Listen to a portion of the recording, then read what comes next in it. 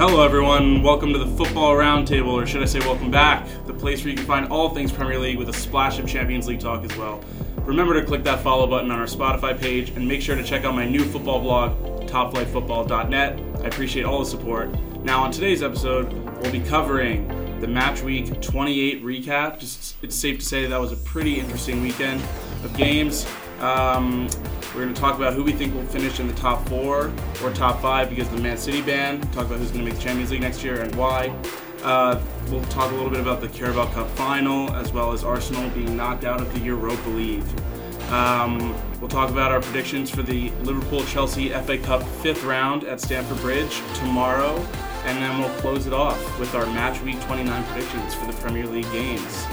Gentlemen, back, Keegan Shirley, Kyle Wood, and Philip Rivera. How are we, gentlemen? Thank you. It's good to be back. Fantastic. Let's get started. This match week was actually very interesting. So I don't know if you guys saw the results. This is probably the craziest match week of, I would say, of the season so far. I agree. So many surprising results. Let's hear it. Explain. So on Friday, we saw Norwich beat Leicester 1-0. And that's huge. Norwich is like bottom of the table. They are, but they almost did it against Liverpool. I don't think they're going to come back. I think they're good. They're big 3 points against Leicester. It seems like right now, as we'll talk about the other results, it seems like nobody really wants to be in the top 4 right now. Because we'll go through. I'm just going to go in order based on that. Chelsea barely scraping away a point with a Marcus Alonso brace in the 85th minute. Almost had a hat trick.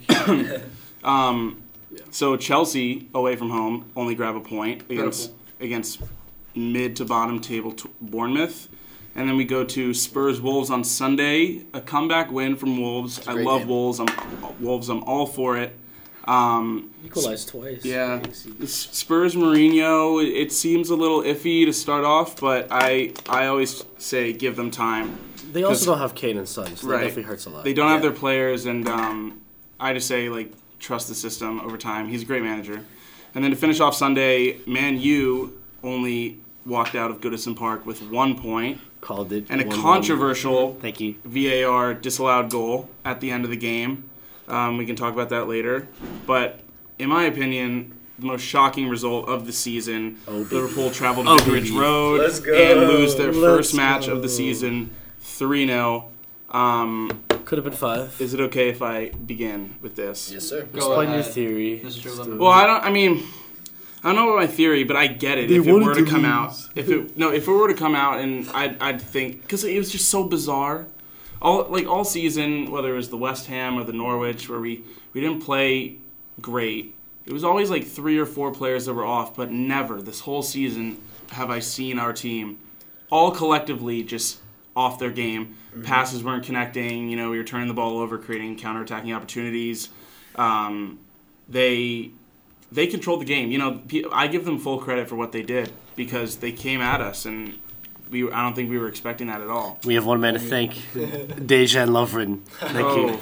I agree. It was so unnatural to see. It was a team like Liverpool have been so consistent week in and week out. And they were at a point where we could not physically vision them losing a game or playing poorly enough to get dominated by a team like Watford. So it was refreshing for me as an Arsenal fan. To see.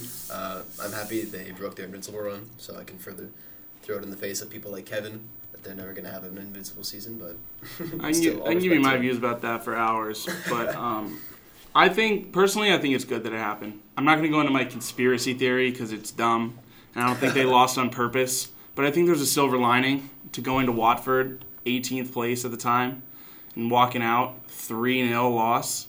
There's a silver lining to it. West Ham come back 3-2, only beating Norwich 1-0. And all these games where we were just scrappy and we barely got the win, those goals that we scored to beat West Ham at the end were not pretty at all. It's definitely a reality check for Liverpool. It's a wake-up call, and I'm glad it happened. And personally, I think Klopp thinks this too, because he always says, I don't care about records. It doesn't say you got the Invincibles record on the back of your Premier League winners medal. It just says you're Premier League champions. And I think that's all the club cares about. And that's how I feel. I agree. That's true. Could you see this coming, you think? With the West Ham and the Norwich? I definitely saw a Liverpool defeat coming. But not at this level. Yeah. Not at this frequency. Caliber. Yeah, it was, at this caliber. You would have thought a team like this would scrape away like one lucky goal in the 91st minute for Right. a win. It was a 3-0 defeat. Do you think it was because of the fact that you were missing your captain, like Jordan Henderson? I was going to go into that. Milner nor Henderson, both leadership roles. They're not world-class players, but you leave them out, something's going to be noticed, you know? We were lacking a bit of leadership on the pitch. Yeah. And it was noticeable. That just shows that, like, how important a leader is on the field. That's why teams like Chelsea and I think United.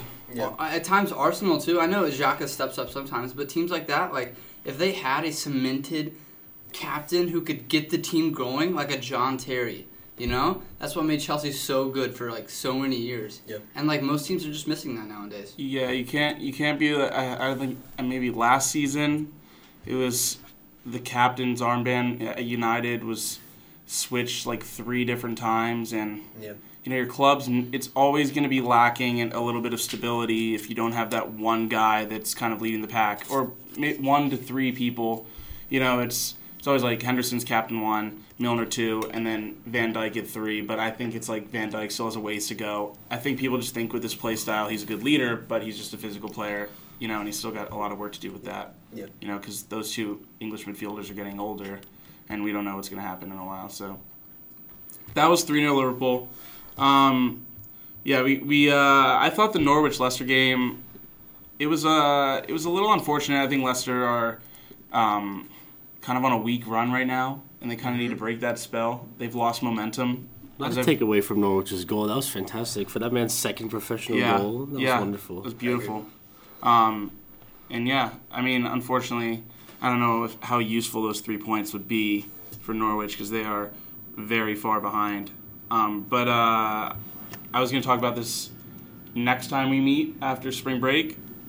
But today we're going to cover who we think are going to get in the top 5, top 4. And then next time we meet, we're going to talk about who we think is going to get relegated. Okay. No bias. Let's just go. No bias. So moving on, we will go into who we think will finish in the top 5.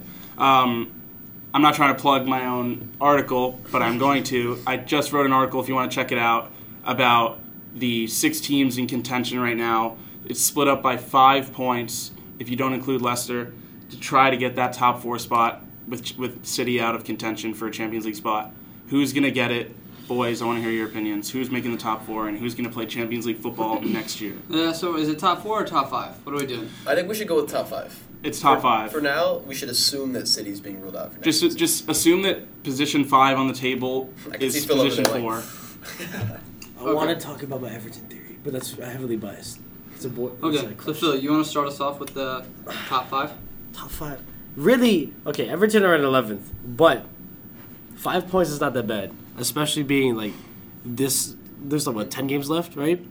They could make a push. Ancelotti's doing wonderful things with this club, right? They were in 18th probably 3 times throughout the season, and at one point I think so far they reached like 8 or 9. That's not even that far from 5th, right? So the emergence of Richarlison, and then you have Calvert-Lewin. It's just what he's doing with the club is absolutely fantastic, and I think they can definitely make a late run push. So that's your 5th? That's my 5th. I would agree with you until I look at their schedule. Upcoming fixtures. They're playing Chelsea away. 4 out of their 5 Liverpool are not pretty. Norwich away, who seems to clutch up against bigger teams. I don't know if you would consider Everton that caliber, but I wouldn't, throw away Norwich like that. I wouldn't write them off. Definitely. And after that, they have Leicester home, Tottenham away, and they finish up with Southampton and Wolves, which I think is a little tough. I think other clubs that are in contention have it a lot easier. I could see points only coming out of 2 of those games, and that's why, not even 1 point from any of those games. It depends, Chelsea, no offense, Kyle. They've been in a slightly tough stretch, a couple of key injuries here and there. Also the same with Tottenham. They could also pull that out. It's a matter of how bad they want it. But that's also another thing. Say you're playing a team like Chelsea who's also, here's another thing. All these teams are going for the same thing. All of these teams that Everton's playing, and all I can see really is 1-1, 2-2 draw. Mm-hmm. And really, that's just kind of a waste of a game because you guys aren't furthering yourselves any more than you were before. Obviously, I don't want Everton in Champions League football, but I don't think they're going to get it done just because I don't think they're consistently going to get 3 points over this span. It's tough. Also, if you look at their past 5 fixtures, 2 draws as well. Right. Yeah. But then, so besides Everton, your top five. Yeah. So besides my non-biased So that's pick, fifth. Okay. Yeah. Like, who do you think's gonna finish above them? above them, let's see, Liverpool and City. Knock on wood. I think they're locks, right? Well, City didn't count. Yeah, Right, I so understand. Oh, so we're just doing top five. Liverpool, City, 1 and 2. Yeah. Easy. I would go as far as to say Leicester's probably. Leicester's probably going to be up there too. When we get to me, I'm gonna disagree, but Oh yeah. go on. Continue. If I get rid of my Everton bias, I think Chelsea can still pull out fourth. If they, if Lampard decides he wants to actually put a good team out there. Mm-hmm. All right, we'll just go with everyone's sleeper pick, Sheffield United. They're a tough team. I don't really know that much about them, but I've watched some few games here and there, especially against City. They put up a wonderful performance. Yeah, taking points. We got lucky with a for the late last goal. 5. That's about it. Yeah, that's all I'm gonna lay down. All right. Kyle. So obviously, Liverpool is through. City does not count. I do think Leicester will hold their place. Like, currently they're 5 points clear of Chelsea, which is, it's I actually thought it was more. So yeah, 5 points clear of Chelsea, and they just have that quality that they've had all season. I know that they've had a bad run of results, like 2 losses, 2 draws, and they got a win 5 games ago, but The schedule. The schedule defend them. to look at it, yeah. But Or their past schedule in the past 5 games. It's not been the easiest. Right, Yeah. right, and I think they're gonna keep up. So I definitely think Leicester, if they don't get third, it's gonna be fourth. Like, they're not gonna drop out of that top 5. I just don't think so. Even as a Chelsea fan, I would say right now we are not set to get top 4 or top 5. Just by the injuries that we have, like, it's really Lampard with what he has. He's doing a great job. Like, there are several key players out for us right now. Hudson-Odoi, Pulisic. We don't have a solid striker that can score goals. Marcus Alonso has scored the most goals for Chelsea in 2020. It's pitiful. So, with that being said, I think that behind Leicester and third is going to be Wolverhampton. Wolverhampton's going to come up. They're going to get fourth. Gritty team. Their schedule is it's what they want. Basically, I think there's one team that will be considered a top 6 side, even though they're not. It's Arsenal, but that is it. Every other team is mid-table or bottom of the table. So I think Wolverhampton's going to come in at fourth, and fifth is honestly a toss-up. I think fifth is what everyone's going to compete for, and if it's not Chelsea, I think Mourinho can definitely stick it out, and it would be Tottenham. So I think it would be Liverpool 1, City 2, I guess, Leicester 3. I think Wolves are going to finish fourth, and it's between Tottenham and Chelsea for fifth, but I might go with Tottenham the way things are going. If United win the Derby this week, they might have a good shot. Their schedule's just very tough. The next 2 week games are City and Tottenham. I guess Tottenham's not exactly a strong side anymore, people would say, but I don't think they're going to pick up 3 points against City, and then it's not going to be easy. That's what I'm saying. Fair. Fair enough. I like it. As for my top 5, I would like to start with the assumption that the current top 3 are going to finish in the top 3. I think Liverpool's going to be on top, obviously. I think City's going to finish in second, and I think Leicester is going to, although they've lost momentum recently, I think they're going to pull through in the end. Their next 3 fixtures are against Aston Villa, Watford, and Brighton. I don't think they have it too tough, and their last few have been tougher than normal or tougher than they should have been. And so I think they're really going to try to bounce back, and they're going to finish up strong. Other than that, this one's really tough for me. Compared to last season's, it's been so close. You have Manchester United in 5th place who have been gaining momentum gradually. They were so much lower in the table only a few weeks ago, and now it seems like they're gathering it and almost swinging into a better form than Chelsea. Like you said, Chelsea, they have a lack of identity right now. They have Marcus Alonso scoring goals left, right, and center for no reason. They aren't in shambles. They're in 4th place, but they're only a game ahead of United and also a game ahead of Wolves. Exactly. Rudiger. Agreed. It would be a little liberal of a guess, but I would think that Manchester United might find a way to creep into that top 4. I think it's going to be a 3-horse race between Chelsea, United, and Wolves. I don't think Tottenham are going to tail off at the end of the season well. I like Sheffield. I'd like to back them, but I don't think they have that same firepower as those 3 clubs above them. And Arsenal, as much as I want to love them, I don't think we're going to see ourselves finish any higher than 7th place this season. So that's what I'll say. I'll say Liverpool, City, Leicester, United, and then I'll go Chelsea in 5th. Maybe Wolves 1 or 2 points behind Chelsea.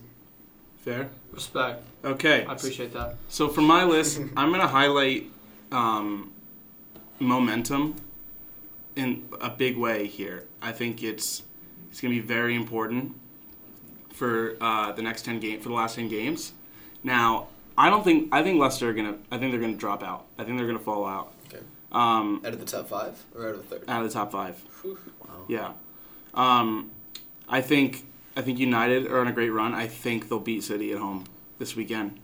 So I'm putting Liverpool, City, United in 3rd. United. I think Chelsea are going to drop to 5th, and Wolves are going to slide into 4th. I also think Tottenham, they're going to finish 8th, Sheffield in 7th. So it's going to go Liverpool, City. You think Leicester's going to slide that much? I think they're going to slide that much. Bold. It's going to go what? It's literally only a loss and a draw, and everyone else consistently winning. Like, I can see that in the last 10 games from Leicester, based on the run that they're on. Even though they're playing a team like Villa, like, is this at Villa? If this is at Villa...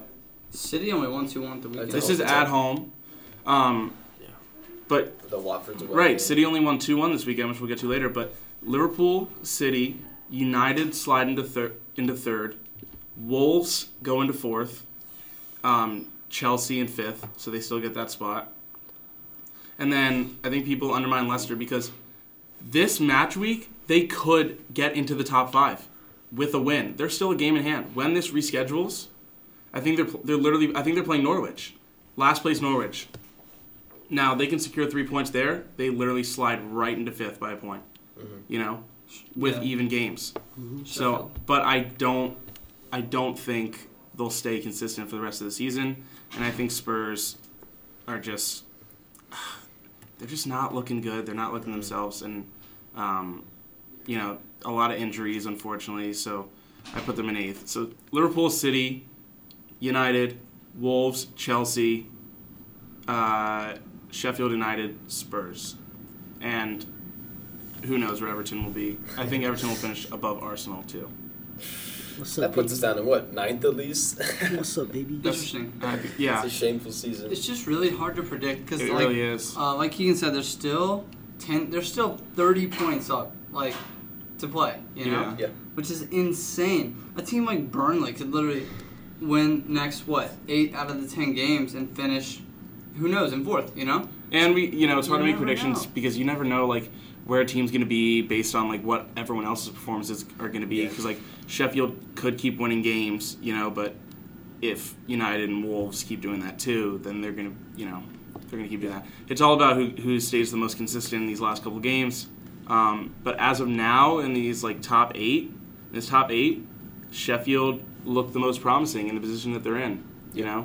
So that's the top 5 from us. Now we'll go into a little quick summary of this Sunday. The first domestic cup handed out to Manchester City, who beat Aston Villa 2-1. We may have gotten a little lucky. I ain't gonna lie. So one of the corners, it did go off Gundogan and not Grealish, but it's fine.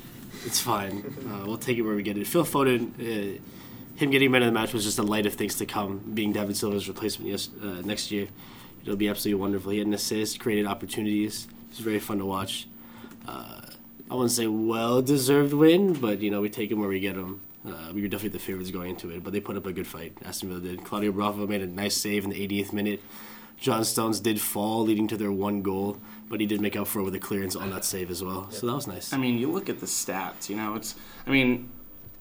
In football, I don't like to look at possession stats, obviously, because Liverpool could have 80% of the possession and only beat Norwich 1-0. Yeah, it's the way City plays. Pep likes playing out the right, back. Right. Mm-hmm. So City had 70% of the ball of the time, and it's registered 22 shots to their 5. Mm-hmm. It's all about who's the most opportunistic, and I think it was unfortunate that they hit the post there towards the end. Yeah. Their center back, I think he was Engels. Bravo saved it and hit the post. Right. Stones cleared it. But can we talk about that goal that they conceded? John Stones, his legs literally just give out. He fell over. It wasn't pretty. I was listening to the two Robbies podcasts, from NBCSN, and they just talk about how it just looks like he's in his own head. out there, and I sort of see it. I think it's confidence issues. It is, and I think he just kind of looks around and he says, "Oh, I'm making all these mistakes, blah blah blah. Like I'm messing up. What are my teammates and the supporters going to think of me and stuff like that?" Yeah, but Pep has confidence in him. He also doesn't play that often, so he's definitely rusty. And he also who's his replacement? I think he's developing a steady Mustafi syndrome, as I like to call it, where as a defender you think more about how many mistakes you can avoid making rather than how well you can play. Like, let me just try to get through this game without fucking up and without ruining the game for my team. I think that's what he's saying. And a system centered around just like composure. That's just something you don't want. You can see just how quickly a team can capitalize on a mistake like that. I trust he'll find his way. He's been also very vital in the other titles. So, but yeah, a great header finish. Great header finish into the left corner. A great play for Aguero's goal too. Who was it? I think it was Foden. That was a great first touch, and he kind of just. I think it was a pass by Rodri, right over to Foden, headed that over was to one Aguero. of the. That was one of the nicest first touches I've ever seen. He kind of it's like coming across his left shoulder, and he's a lefty, and he kind of takes it down with his left and kind of brings it, like cuts it back on the first touch, perfectly, just so we can set it up for the little chip cross to Aguero, who gets a fortunate deflection off a defender. It goes right into the left corner, but City lift their first and third consecutive first title of the season. Fourth in 5 years. Their fourth in 5 years. Pep continues to consistently win silverware. Phil Foden is only one trophy shy of tying Steven Gerrard. Yes. Yeah. I don't look at that. We don't look at the quality of. We love those stats. We love those. Last Thursday, Arsenal Olympiacos. We've given you enough time. It's time to speak. At the Emirates, you've had your time of grief, and now it's time for some analysis. Well, not enough, but I'll start by saying I can only be so upset. The worst thing in the world to see is your captain on the ground crying after the match. Aubameyang. Been there. But it's his fault. Here, we'll start off from the beginning. We should have shut down the game sooner. Papa Abdou Cisse scored in the 53rd minute. Literally, we did nothing to control the game. We let them play their game, and they proved their worth. Their issues in the air are just incredibly bad. They found the holes in our system, and they took advantage of them. Like, there's nothing we could have done. They just had so much trouble with that, It's crazy to see. And obviously at the end there, you had a chance to win it, the Aubameyang, and. What I'll say, I don't know. Were you watching the game? I was. That Aubameyang bicycle kick in the 113th minute had me shaking. Who cares, bro? Erased by the 4-yard miss at the end.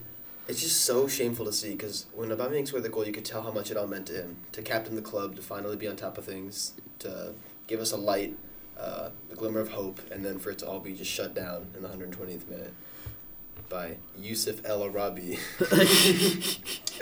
And, just to top it all off, icing on the cake for Aubameyang to lose all of his confidence and completely negate what he did 7 minutes earlier by missing that shot. It killed him, it killed all the fans, you could tell. It was sad through and through. And there's not much I want to say about it. That's all there was to it. I guess we look forward, try to finish in the top half of the Premier League. Top half, right. But yeah, it was what it was. So in a game like that, everyone's probably putting the blame on Aubameyang, but as an Arsenal side, you would probably want to go into that game. It was the second leg. What was the first leg? What was 1-0 Arsenal. Yeah. Right. So you want to go into that second leg, first half, show them that there's no hope. Yeah. Agreed. Show Olympiacos that give them nothing. Do not make the game more emotional than it should be. Right. Just put it away early. I mean, there's 10 other guys on the field that could have done that, and then unfortunately no one could capitalize. Mm-hmm. So it literally took all that time, and it led up to one person. It led up to one person that screwed up, and that's what sucks. I agree. Apart from the outlier of the Arsenal-Everton game where all 5 of those goals happened in the first half, I think Arteta's trend has been pushing the team to do more and press and score all the goals in the second half. And like you said, that is the wrong philosophy for a game like this. If you're going on a 2-leg aggregate game, first half you need to show them there's no hope, shut it down, get a goal in or two, and, not park the bus, but, work from there. Put it away is what you want to do. I hate to get down on our manager and say the tactics weren't there, but you can tell something was wrong, obviously. Arteta he's a great coach. I'm sure the system will be there soon. We miss him dearly. Sometimes, it's like this in every sport. You know, like There's it's like they only blame the coach for stuff like this, but sometimes when you have a system like that, you need the players that can fulfill the duties that you need to get the most out of it. So yeah, that was just very disappointing to see again. I really thought they were going to put it away, you know. But yeah, moving on. Tomorrow afternoon, today there are Arsenal is in the FA Cup Arsenal's against up 1-0. Portsmouth, 1-0 at halftime. Who had it? Who scored the goal? Tomorrow at Stamford Bridge, Socrates. Stoppage time of the first half. Liverpool travel to Stamford Bridge for the FA Cup 5th round matchup against Chelsea. That's key. Earlier in my pre-match article that I wrote, I went through potential lineups that they could put out there. Now, I also said that Chelsea could either run a 3-4-3 like they always do, or they could play Liverpool in the way that would shut them down, like Atletico, in a possible 4-4-1-1 or 4-4-2.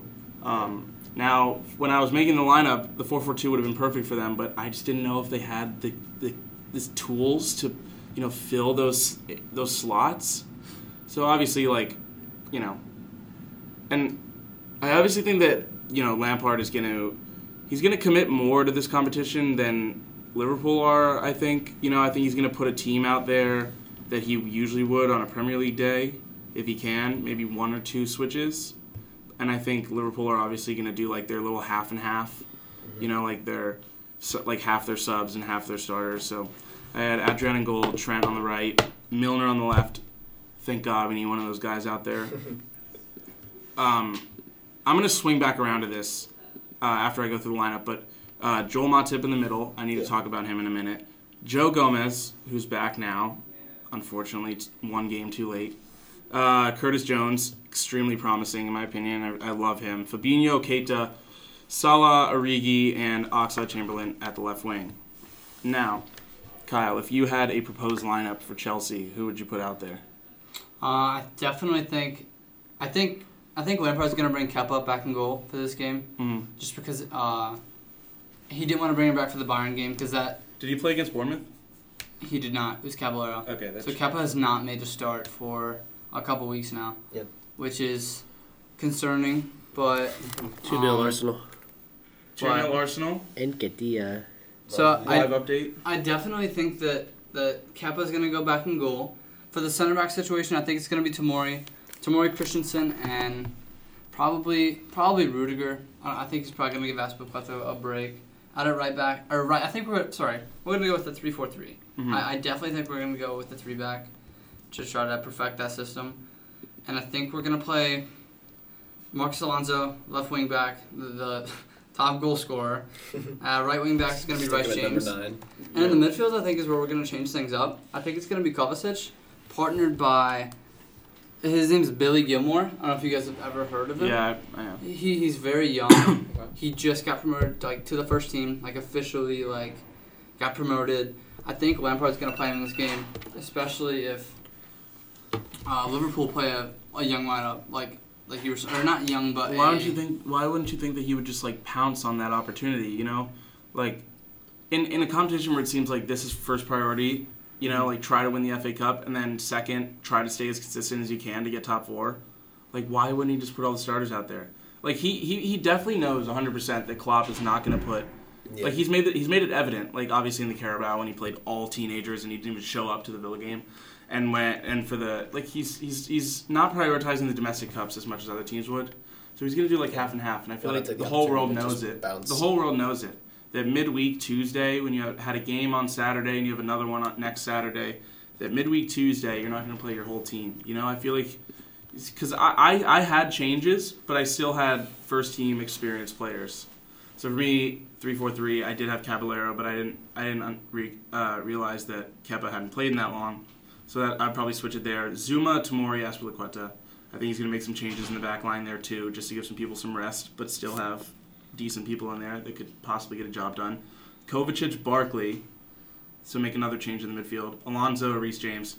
Willian, right wing, Mount, left wing, and then Giroud up top. Yeah, I agree with some aspects of that, especially with the attack. I definitely think it's going to be Willian, Giroud, and Mount. But in the middle, like Kovacic and Barkley will not do a job together.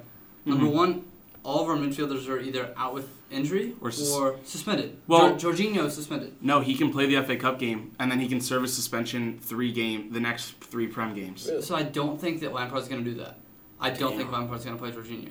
So if Jorginho doesn't play, does this count as 1 game of suspension? Or Yes, okay. it does. I believe so, yeah. It does. I do not think, because right now, I would say he's definitely going to prioritize this competition, but not as much as he's going to prioritize the Premier League. Like if he can get Jorginho in one more Premier League game, he's going to do it. So for that reason, I think he's going to play Billy Gilmore. And Billy Gilmore is not super weak. It's not like he's going to be like a weak link. He's going to come to the side, and I think he's going to do a job. But he's definitely going to have most of the first team in, but he's going to switch, some of the players out, just like any FA Cup team would do, apart from the final, probably. So that's just the lineup I think he's going to go with. Right. And what did Arsenal send out there today, right now? Shall we look it up? We should look it We up. went straight into the podcast after I got back home today, so Right. I've not been watching the game. Let me pull it up real quick. So while he's pulling it up, I'm just going to go into how I'm going to be just with the podcast schedule in general.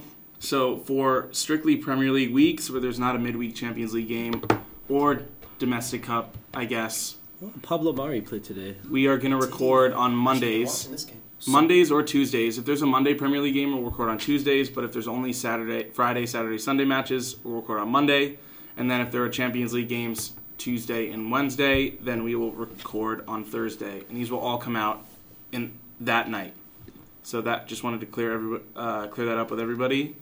And let's see what Arsenal sent out there today against Portsmouth. All right. So as per usual, when we're not playing in the Premier League, we have Emiliano Martinez, club legend, in goal. Socrates actually is at a right back, which is interesting. Although he got the goal, he has been fit, but not on Arteta's best side for the best of the last few weeks. So he hasn't been showing much in the Premier League. But I'm glad he's out there. I'm glad he scored a goal. I didn't get to see it. I think you might have pulled it up, Philly. It was a header. So there was a corner, and then on the rebound, someone crossed it back in. Yeah, he's such a likable guy. He's a great leader. I think if he had more technical ability and he was a better passer of the ball, Arteta would have him out there week in, week out. In the Premier He League. really is playing right back. This is crazy. He is. David Luiz and Pablo Mari, I'm very interested to see how they pair up together because I haven't actually got to see Pablo Mari play in action before. So I looked it up. So this past weekend, it was Arsenal signing with the Premier League 2 or whatever it's called, like the under 23s, because Sané is on rehab, so he played with that team. And then also Pablo Mari did play in that game as well. Okay. So I guess that's what they've been doing to just get him used to English style play. As per usual, Bukayo Saka at left back. In love with that. I love to see him get game time no matter where it is. Lucas Torreira and Guendouzi as DMs. Granit Xhaka has been getting so much game time in the Premier League that although I think he would be fit for a match like this, it's good that he's letting Guendouzi play because Arteta has been holding Guendouzi back in a way. I don't think he fits in the system the way he wants him to. Sometimes Guendouzi, as talented as he is, will get so in his head and so just energetic and wanting to do things that he'll be running up the field with the ball, he'll lose it. Yeah, I've noticed that. Well, counterattack and score. I think he wants to do so much, and he needs to learn how to control himself. This is definitely a good environment for that. Torreira got injured in the 16th minute, by the way, so Ceballos got subbed on. Ceballos on. Damn. Ceballos is on loan from Madrid. Yes, sir. I very much hope we get him back in the summer. He's a great player for us. He's got this special ability.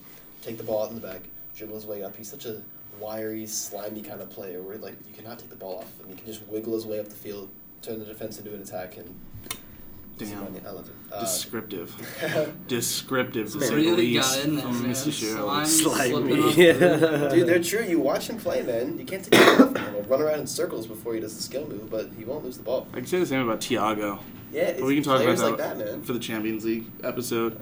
Top four, all youngsters. We have Reece Nelson on the right wing, Martinelli on the left, Joe Willock in the middle, obviously, at number 10, and Nketiah, who actually scored a goal today, which I'm super excited about. Good to see all these guys perform. I think Lacazette just needs a break to clear his headspace, and was not the game for him to regain his confidence. I don't think a goal versus Portsmouth would have done much for him. So Should be interesting who goes through the next round. Because there's a lot of top teams still in it. Yeah. Obviously, only one of the top teams is going to come out of tomorrow's game, Liverpool-Chelsea. But as of now, if they don't, screw up, Arsenal are going through. Liverpool or Chelsea, that's 2. Leicester most likely beating Birmingham, Tottenham most likely beating Norwich, City most likely beating Sheffield Wednesday, Most and likely, Man yeah, U let's take it easy. most likely beating Derby County.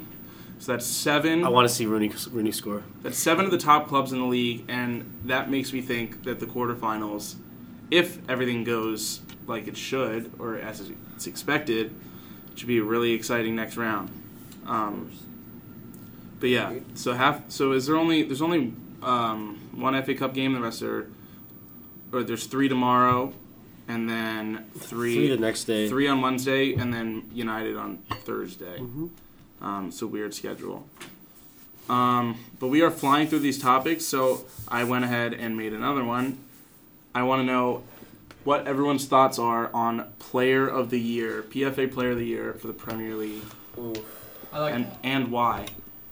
I like that. So it's really hard to predict now, especially with 30 points left to play. This could, if Vardy turns it back on and secures Leicester that third place, maybe even second, overtaking City, that it could very well change. Because he's at a dangerous pace right now. He was. Exactly. Does anyone have any pressing? Kevin, do you have any pressing arguments of one player specifically? See, it's probably between 2. For me, I like to consider other things than just numbers. If it's strictly numbers, then it'd be Mane or probably Trent. But then you look from kind of a storyline or a situational perspective, then I'd definitely go Jordan Henderson. But it's really hard. I was gonna say there are rumors that Jordan Henderson is. It's really hard to kind of determine, that kind of thing because I don't know what they judge it on, But I think it's you think about Liverpool winning their first ever Premier League title, in the Premier League era, and Henderson was there throughout, 2 different teams. He was there through the whole evolution all the way up to this point, making us a top club, and you see from Watford, you can't discount that was definitely some of the reason, you could see his impact was missed. But so far this season in the Premier League, Trent has 12 assists and 2 goals, which is absurd for a fullback. Yeah. Exactly. So I don't know. So I think it would be Jordan Henderson for Player of the Year, and then they'd give Young Player of the Year to Trent again for that. There would be a case for a player like Jamie Vardy at 33 years old putting in 17 goals. Right. And kind of securing a top 3 spot for Leicester.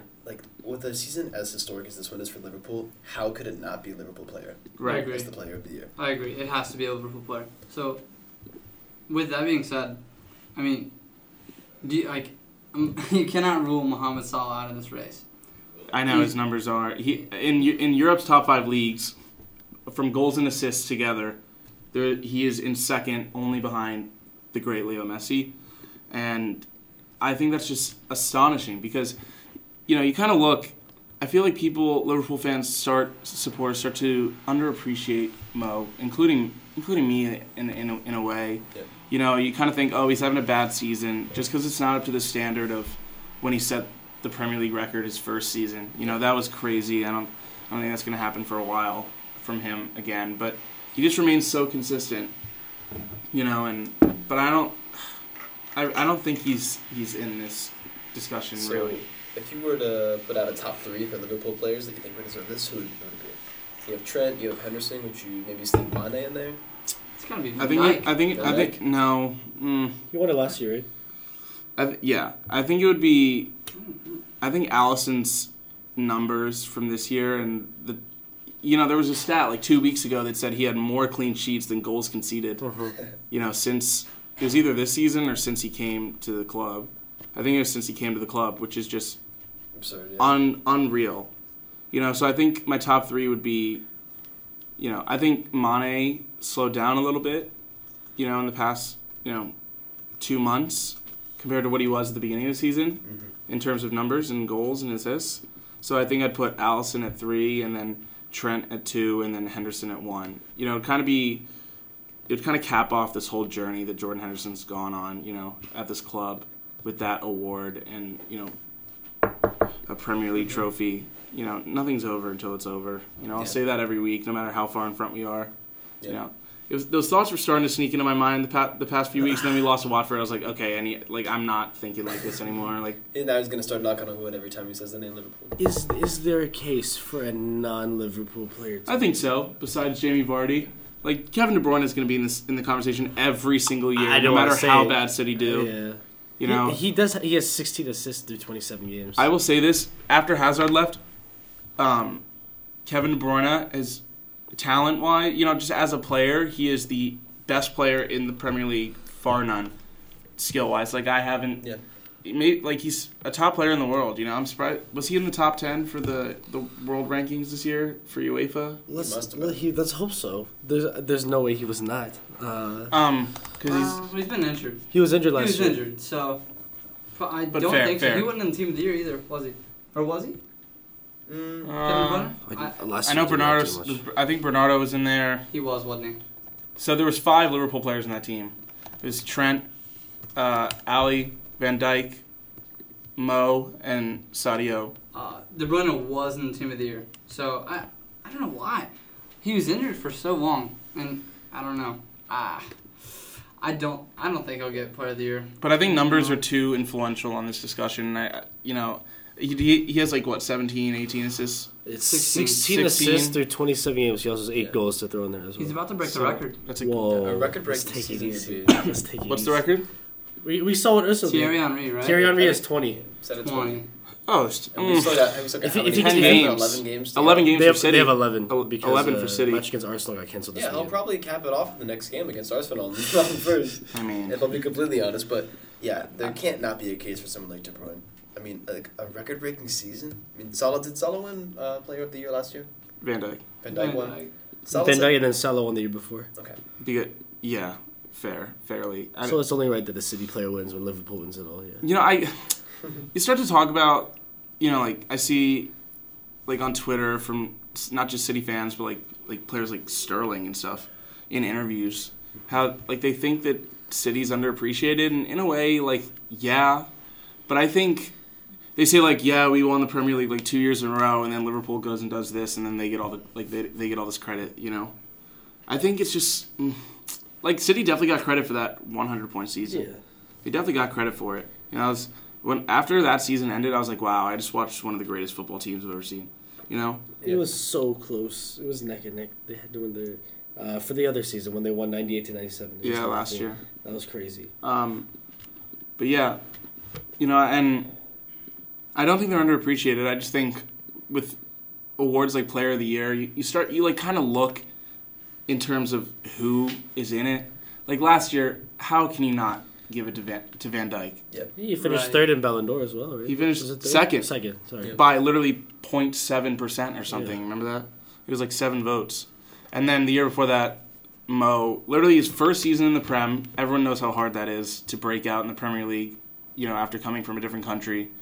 And then to go and just break Ronaldo / Suarez / I think Shearer, they all had a 3-way tie for that record. To go and do that on the last day was just phenomenal, So you have to give the awards to those people. I don't think I think it's annoying because De Bruyne is always consistently above the standard of everyone else. But then when something new and something new comes in like that, and not a breath of fresh air, but something you just haven't seen before, that isn't the norm. Kevin De Bruyne averaging 15 assists a year, is not going to get recognized as much as something like a new player coming in and doing that, which is unfortunate. It's just because that's the standard he's held to. It's like Right. people talk about LeBron. It's like Leo Messi scores 80 goals in a year. You're going to think, okay. But if someone else does, surpasses that standard, they're going to be like, whoa, he's doing Messi-level things. Yeah, LeBron can average 30 points every season. Everyone will be like, whatever. Yeah. But if He hasn't been the Luka MVP. Doncic averages 30 in his first season, people are like, oh.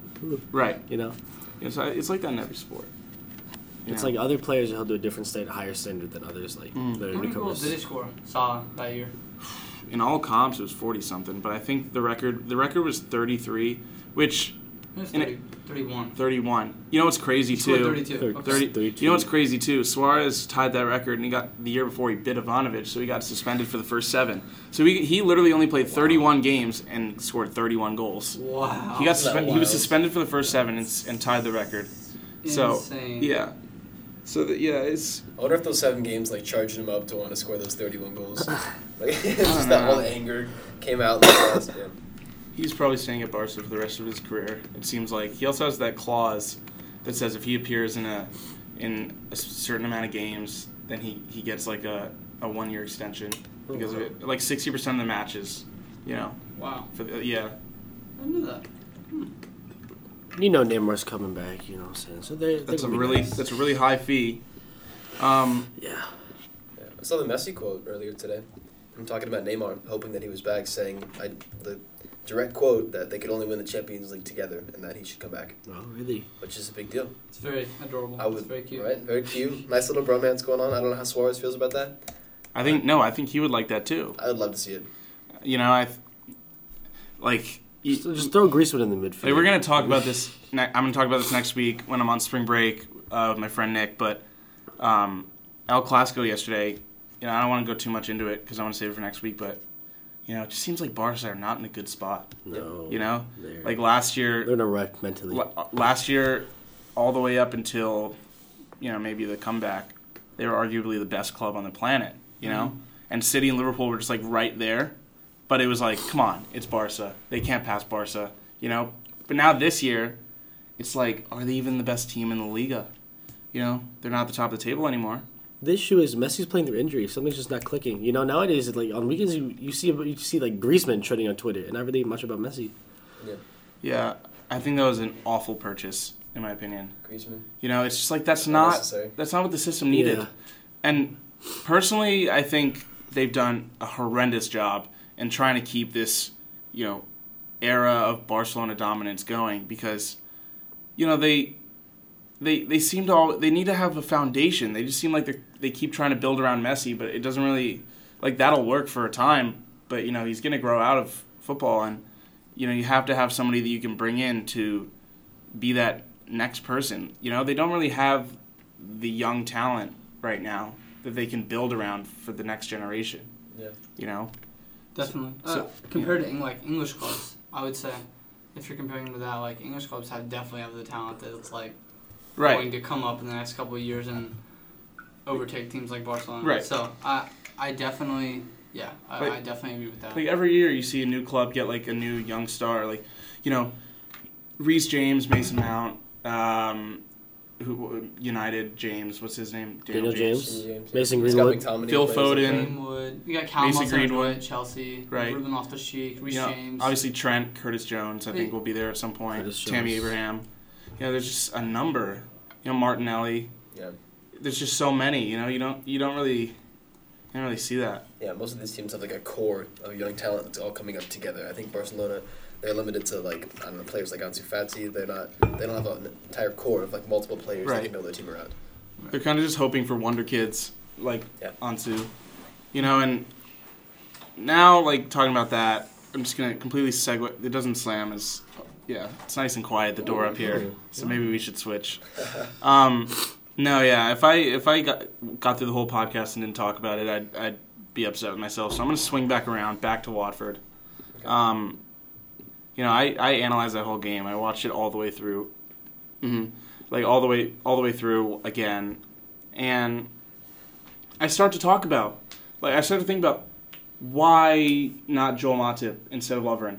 You know, Joel, I saw a stat, I screenshot it, I'll bring it up. It was, here it is.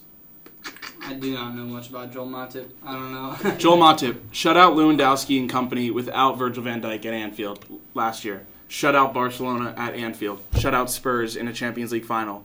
Since the start of 2018-19, he's conceded 16 goals in 24 games, which equals 0.67 goals per game. Lovren's conceded 20 in 19. Yeah, I was going to say, I'm pretty sure he was directly responsible for like 20 and 19. That's 1.1 goals a game. And I just wonder, he was healthy. He was completely healthy. He was coming back from injury, but he was healthy. You know, and I start to think, like, why Jurgen doesn't choose Joel because he was the number one before he got injured. Played? I think it was the beginning of the year, but we started out the season. Joel and Virgil were the 1 and 2. That's how he ended the last season too. Yeah. It was always them two. They get injured. Joe Gomez starts instead. He starts to develop this reputation. He starts to develop this reputation. They played with each other for 11 games until Norwich, and we got wins in all of them. He probably just wanted to throw Lovren an appearance, thinking he wouldn't have been that poor. He hasn't played since December. Yeah. But it's Klopp. Every game is the same with him, and I don't think he just says that for the microphones, and for the cameras. Like, Lovren obviously has that reputation of being a clumsy player, but he has his moments. Did he really want to risk points like that? His mentality is we want to do it. We want to get it done as quickly as possible. I don't care about a record, but if we drop 3 points, I'm going to be mad because we dropped 3 points, not because the streak is over. Yeah. So I start to consider why I was cringing. I was turning the whole game watching him play because he just kept making mistake after mistake. Lee Dixon during the game said Lovren's having a day, and I was just like, yeah, he is. Yeah, he is. It was very frustrating to watch. Did he play full 90? Did he play the whole game? Yeah.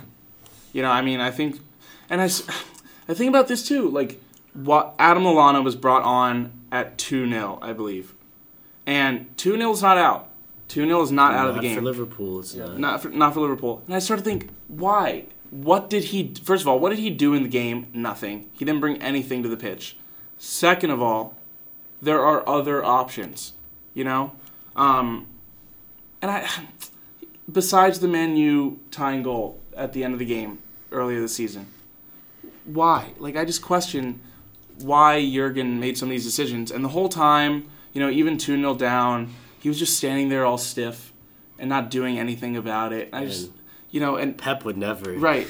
And I also something I heard on the Two Robbies podcast, I was like, maybe the team heard some bad news before and they were all just so stiff and just flat. I don't know. Maybe something about that will come out later. That's kind of what it seemed like. I have no idea. It seemed like the club president just died or something. Yeah, they something just consumed it themselves out there. It just seemed like they didn't want to play football. Obviously, Watford, so much credit. Take nothing away. Brilliant performance. But yeah, I just had a lot to rant about for that game. And to finish off, we're just going to go into next week's fixtures, and I want everybody to just throw out some scores and some predictions. Let's do it. That we think are going to happen. So for next week's games, Saturday, March 7th, 7:30. Oof, that's going to be an early wake up. Liverpool, Bournemouth. 2-1 Bournemouth. 2-1 at Anfield. No, if it's at Anfield, it's not even close. It'll be 2-0. Liverpool. Let's go game by game instead of everybody. So Liverpool, Bournemouth. You actually 2-0 Liverpool, 2-0 especially Liverpool. at Anfield. They haven't lost it this year. They're gonna be they're gonna be angry. They're not gonna concede the way I see it. So it's gonna be 2-3-0 Liverpool. And you? I'll call it 3-1 Liverpool. I'm not sure if they'll keep the clean sheet again, depending on who starts, but I have confidence. In my mind, I can't make a prediction until Chelsea, but I'm gonna go ahead and throw one out there. If the same thing happens at Chelsea, I'm gonna cut that out. If the same thing happens at Chelsea that happened at West Ham, I'm going to go 1-0 Bournemouth. And then if we actually rallied from Watford, then I'm going to go 4-0 Liverpool. I think it's going to be a battering. Then we'll move on to 10 a.m. Arsenal West Ham. Start with Keegan. Let's go the other way. How are the Gunners going to do this weekend? I'm going to say I can never count on us to keep a clean sheet. I'm going to go with a 4-1 victory. 4-1? Uh-huh. Fair. I have a lot of faith in us. It's at the Emirates. I can get behind that. Mm-hmm. I'll go 3-1. 3-1. I'll say 2-1 Arsenal. So we all think they're going to win. Yes. I think it'll be convincing. Now, Palace Watford at Selhurst. Watford have a lot of confidence right now. They're also battling relegation. This isn't just a regular game anymore. Watford are desperate. So I think... but Palace are a very consistent club, so I'm going to go 1-1. I think Watford can get a point out of it, but I don't think they can win back-to-back like that. I count for a draw. Yeah, draw. 1-1 sounds about right. I think Watford's I think they're gonna win. I think after coming off that momentum, I think they're gonna get a result against Palace. I say 2-1. All right, and then Sheffield United Norwich, a chance to go into a Champions League position at home, Bramall Lane. Norwich just won't quit against these bigger clubs. Not that Sheffield is to be considered a top 6 club, but they're in contention for having Champions League spots. So you never know how a team like Norwich is going to play. But I think Sheffield will pull through. I think 2-0 Sheffield, yeah. They're going to win. It's 2-0. That sounds good. Southampton, Newcastle, 2 mid-table. Danny Ings. I was going to say, Danny Ings is probably getting Danny Ings scores, I think, 2-0. 2-2. Right. Interesting. And, I think 2-2. I think Newcastle are going to get a little lucky here. And then Wolves-Brighton is a good one, too. Wolves are going to win 3-1. Brighton might just score an easy goal somewhere. Very specific. I love it. I think 2-1 Wolves. I think Jimenez will get 1. It's at the Molineux, though, so... Adama will assist 1. That's maybe 3-1. My prediction, yeah. And just a minute. That Diego Jota run before the Jimenez goal. Oh, my goodness. And then Burnley-Spurs, I think, at Turf Moor, 2-0 Spurs. I think Burnley can win 1-0. Also, the fact that... I don't know where the it could scoring be a would come 0-0 from. draw. If I ordered a Burnley Also- shirt tonight, do you think it would get here by the game? Yeah. Also, the fact that I looked at the stat, Nick Pope, their goalie, has the most clean sheets in the Prem this season. He does have 11. Yeah. I think it could easily So be they a keep a 0-0 clean draw. sheet, and it's either a 0-0 draw or they outscore them 1-0. Yeah. I'm going to hope for a low scoring and hope that Burnley can just put one ahead. 1-0. Jay Rodriguez, nice little Fair, header. fair. All they have to do is take points away from Tottenham. Yeah, I'll go 2-0 Spurs. Now, Sunday, great games on Good Sunday. games. Chelsea, Wonderful. Everton. Oh, baby. Everton, do not count them out. They can obviously get a draw or get a point out of any match, no matter who they're playing. Yep. So let's start with Kyle for Chelsea, Everton. It honestly just depends on the lineup that Lampard puts out and the Chelsea-Liverpool game. Depending on how that goes, I think if we get thrashed by Liverpool, beat down, I do not think we'll win the game. But then you can switch your priorities to the Prem, But it also is hard to rally. Right, it definitely is going to be hard to come back. Also, the goalkeeping situation, there's just so many different ways that the game could go based on the Chelsea lineup. There's an experimental season for Chelsea, really. Exactly. So, I hope we pull out the win. I think the game is away, don't get me wrong. It's at Stamford Bridge. Okay, it's at the Bridge? Mm-hmm. Okay. I'd say at best we get a draw. I say 1-1. I think 2-1 Everton. That's what I was going to say. This is probably the hardest game to predict of the weekend. Calvert-Lewin scores. I think they also score on a corner. I think Mina. Richarlison and Calvert-Lewin can bag one each. If Calvert-Lewin doesn't score one in the first 5 minutes, we all know he's not going to score for the rest of the game. That is fair. So keeping our eyes peeled for those first. To be fair, he should have scored again at the end. This will be a great game to watch. All right. Here we go. Then the Big game dogs. of the weekend. I'm sure Arlo White and the team will be calling it. The Manchester Derby at Old Trafford. Now, boys, It's going to be so much fun. we'll start with Phil. What do you think? I want to be realistic here, but I really think City can win 2-0. I understand it's at Old Trafford. I know you guys will all probably disagree, but their spirits are riding high. They just won the cup. I agree. They did win against Madrid. United's on a run, though. In Madrid. United's on a run. United is on a run, but I believe City can just knock I think it they're down. going to shut it down. I think City's going to win the game. Even if it's at Old Trafford, it's in Manchester, They're going to have the away fans there. City's going to win. But you also start to question the back line situation and how it's not as reliable as it's been in the past. It's not as reliable as it used to be because Laporte will be hurt probably for the next month with a hamstring injury, but also the fact that Fernandinho is still solid in center back. If we start Otamendi as his pairing, it'll also be straight as well. Stones just isn't going to play. So it's what we've been used to all year. Yep. Fernandinho and Stones together. And then you have Walker right back, solid as well. Mendy's and Zinchenko, either way, you're fine at left back. I don't have a problem with either. Yeah. And Keegan?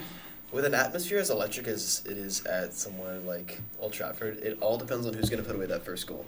Yeah. Let's say Rashford You takes get- one in, you Danny get all the James taps momentum. one in, and you get that crowd roaring. From that point on, you don't know what's going to happen. As good as City is, they could get shut down. You have no idea. I think City definitely has more quality, but like you said, United's on a great run. Yeah, but United have a great Rashford stadium, also plenty of key fans. injury out until May. I'm sorry, excuse me. It's Martial, Mm-hmm. Daniel James, someone like that. We'll sign Kyle off as he has to go to work. Yep, adios. See you, dude. All right. And now, so your score. What do you think? As we want- close up here. I like rooting for an underdog, but I think City will probably pull through with a 2-1 win. Yeah, I can agree 2-1. I don't think City will keep a clean sheet, but I think they'll get the 3 points. Yeah. They always seem to find a goal. I don't know the status of Raheem Sterling. Is he healthy? He got subbed on in the Champions League game, did. as you saw. He might probably not start. Jesus is on a run. Yep. Sterling's always a little bit reliable unless he's at Anfield. If Sterling is hurt, Jesus will probably just start on the left, right, Aguero up top. Mm-hmm. So yeah, Sterling can always get something done unless it's Anfield. Nonetheless, though, it'll be a great game to watch. And then honestly, a sleeper match on Monday. Leicester Villa. I'm gonna go Villa. I think Villa can win 1-0 at the King Power. I think Villa can win 1-0. Also, the fact They need it to. Grealish will bag one. They're also definitely very pissed off about how the game was this weekend, because the corner that City scored off was not their fault. It went off on going to one. They put up a good fight. Here's the thing. I think motivation is such a huge thing. Obviously, perfect example, Leicester or Watford Liverpool this weekend. One team's fighting to try to clinch the title as quickly as possible, and the other team's trying to get out of relegation. I think the team who's trying to get out of relegation is going to fight 10 times harder every single time. Yep. And Leicester not on a good run right now. I think they're on a downhill. They've been a rough stretch since December, but Right. It's sad. Right. Yep. And they've lost so much momentum. And Aston Villa are doing anything to just get 1 point even. But I think they're going to get all three with a 1-0 win. The result of this match will be a huge precursor to how Leicester's going to finish their season. And if Leicester lose, there's still an opening for that third spot. If Chelsea pick up points and Leicester loses this game, it will be huge. For the end of the season. Literally, Leicester, one loss and a draw. Somebody can swoop in and take that third place. Yep. But yeah, great pod, boys. We're going to end it off there. Thank you very much for having me, Kevin. Thank you guys so much for the support if you listened this far. Go to my new football blog, topflightfootball.net. Read my articles. I'd appreciate it. Good reads. Love you guys. Peace. Peace out, guys.